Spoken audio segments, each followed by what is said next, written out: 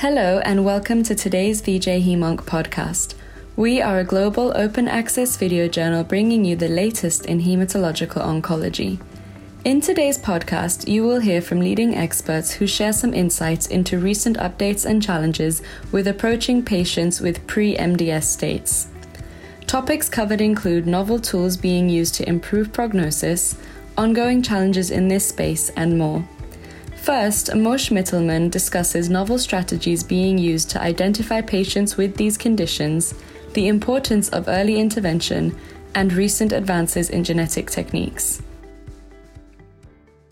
We are now aware more and more about what we call the pre-MDS states. Usually, still today, we are starting treating patients when they are diagnosed as having MDS. But as you can imagine, and it doesn't have to be only issue in MDS or in hematology, sometimes when you diagnose a disease, it might be too late, because sometimes it might be the case that some damage has been caused and the damage not necessarily is reversible. Sometimes it is irreversible. So the idea in medicine in general, and obviously in hematology, and now also in MDS, is to try to detect the patients at risk.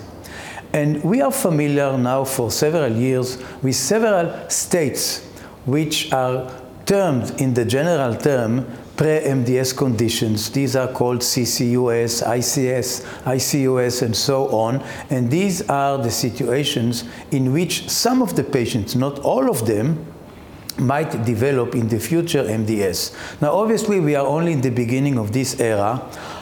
Most of these situations are recognized by genetics, but we are starting to have some ways to interfere in that, and to have some intervention, probably to at least to diagnose or to identify those who are at higher risk, and maybe to treat them in order to prevent the progression of the disease, and obviously at the end to prevent the transformation to acute leukemia. So this is just in the beginning of that era, but we are there already. The beginning, but they are there. So this is one direction. The other direction is really the more modern tools that we are using, and obviously I would like to mention two major modern tools that we are using, and we did not use them in the past, although it's not really new for 2023. And I mean, number one, to the genetics.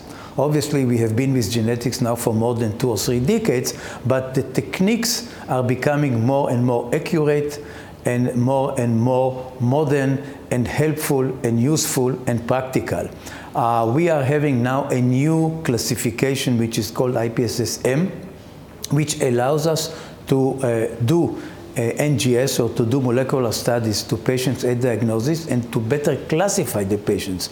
This classification has shown that by applying it, you may change the stage of the patient in about half of the patients, 46%. What does it mean? It means that now we can better predict the prognosis, what will happen to the patients, and maybe to adjust better and to apply a more appropriate treatment to this patient. So one way of becoming more modern and more advanced is really applying modern, new genetic techniques almost on routine basis. In many countries it's already routine, and it's on the way. Still not the whole world is doing genetics, but it's becoming more and more popular and more used. The other tool is what I mentioned earlier, is the AI. Today, with the power of the new computer technology, artificial intelligence, and other digital tools, we can do things that we could not dream in the past, including collecting lots of data, clustering the patients, identifying and having a prediction of the future. This is, again, just in the beginning, but we are there. And I'm sure that in the next few years, we will see more and more such studies, which will definitely lead to better identification, better prediction, and hopefully better treatments with better results. Next, Klaus Metzler discusses the major challenges with distinguishing between various pre-MDS states and MDS and how to improve diagnosis. What is the borderline or gray zone between clonal hematopoiesis with cytopenia, which would be CCAS, and early MDS. And actually, it's more a gray zone than a borderline, because really the diagnostic criterion at the moment is presence of significant dysplasia on morphological examination. If you have that, plus cytopenias, then you have MDS. If you just have cytopenias and the gene mutation but no significant dysplasia, you have clonal cytopenia of uncertain significance. And we all know, those of us who do cytomorphology especially, that defining dysplasia on morphologic examination can sometimes be tricky, and it's certainly observer dependent. So if you have the same patient observed or evaluated at different institutions, I'm pretty sure you're sometimes going to get discrepant results, and one expert is going to classify them as pre-MDS CCAS, and another expert is going to say, oh, this is low-risk MDS. How can we potentially solve this? Well, one approach could be to integrate additional criteria, such as, for example, flow cytometric measures of dysplasia, or even, again, AI-based approaches, automated image processing, which may give us a more objective assessment of morphologic dysplasia. On the other hand, we're already seeing studies that treat patients with clonal cytopenia with therapies that are similar to those that we could also use in low-risk MDS. So maybe in the end, we're actually gonna treat these conditions as a continuum, and we're rather gonna focus our treatment or care strategy on the manifestation, which is the cytopenia and the genetics, and put the distinction of CCAS versus MDS rather in the background and say, well, if a patient has clonal cytopenia and they're symptomatic and they respond to the same treatment that a low-risk MDS patient would respond to, maybe the distinction is not all that relevant anymore.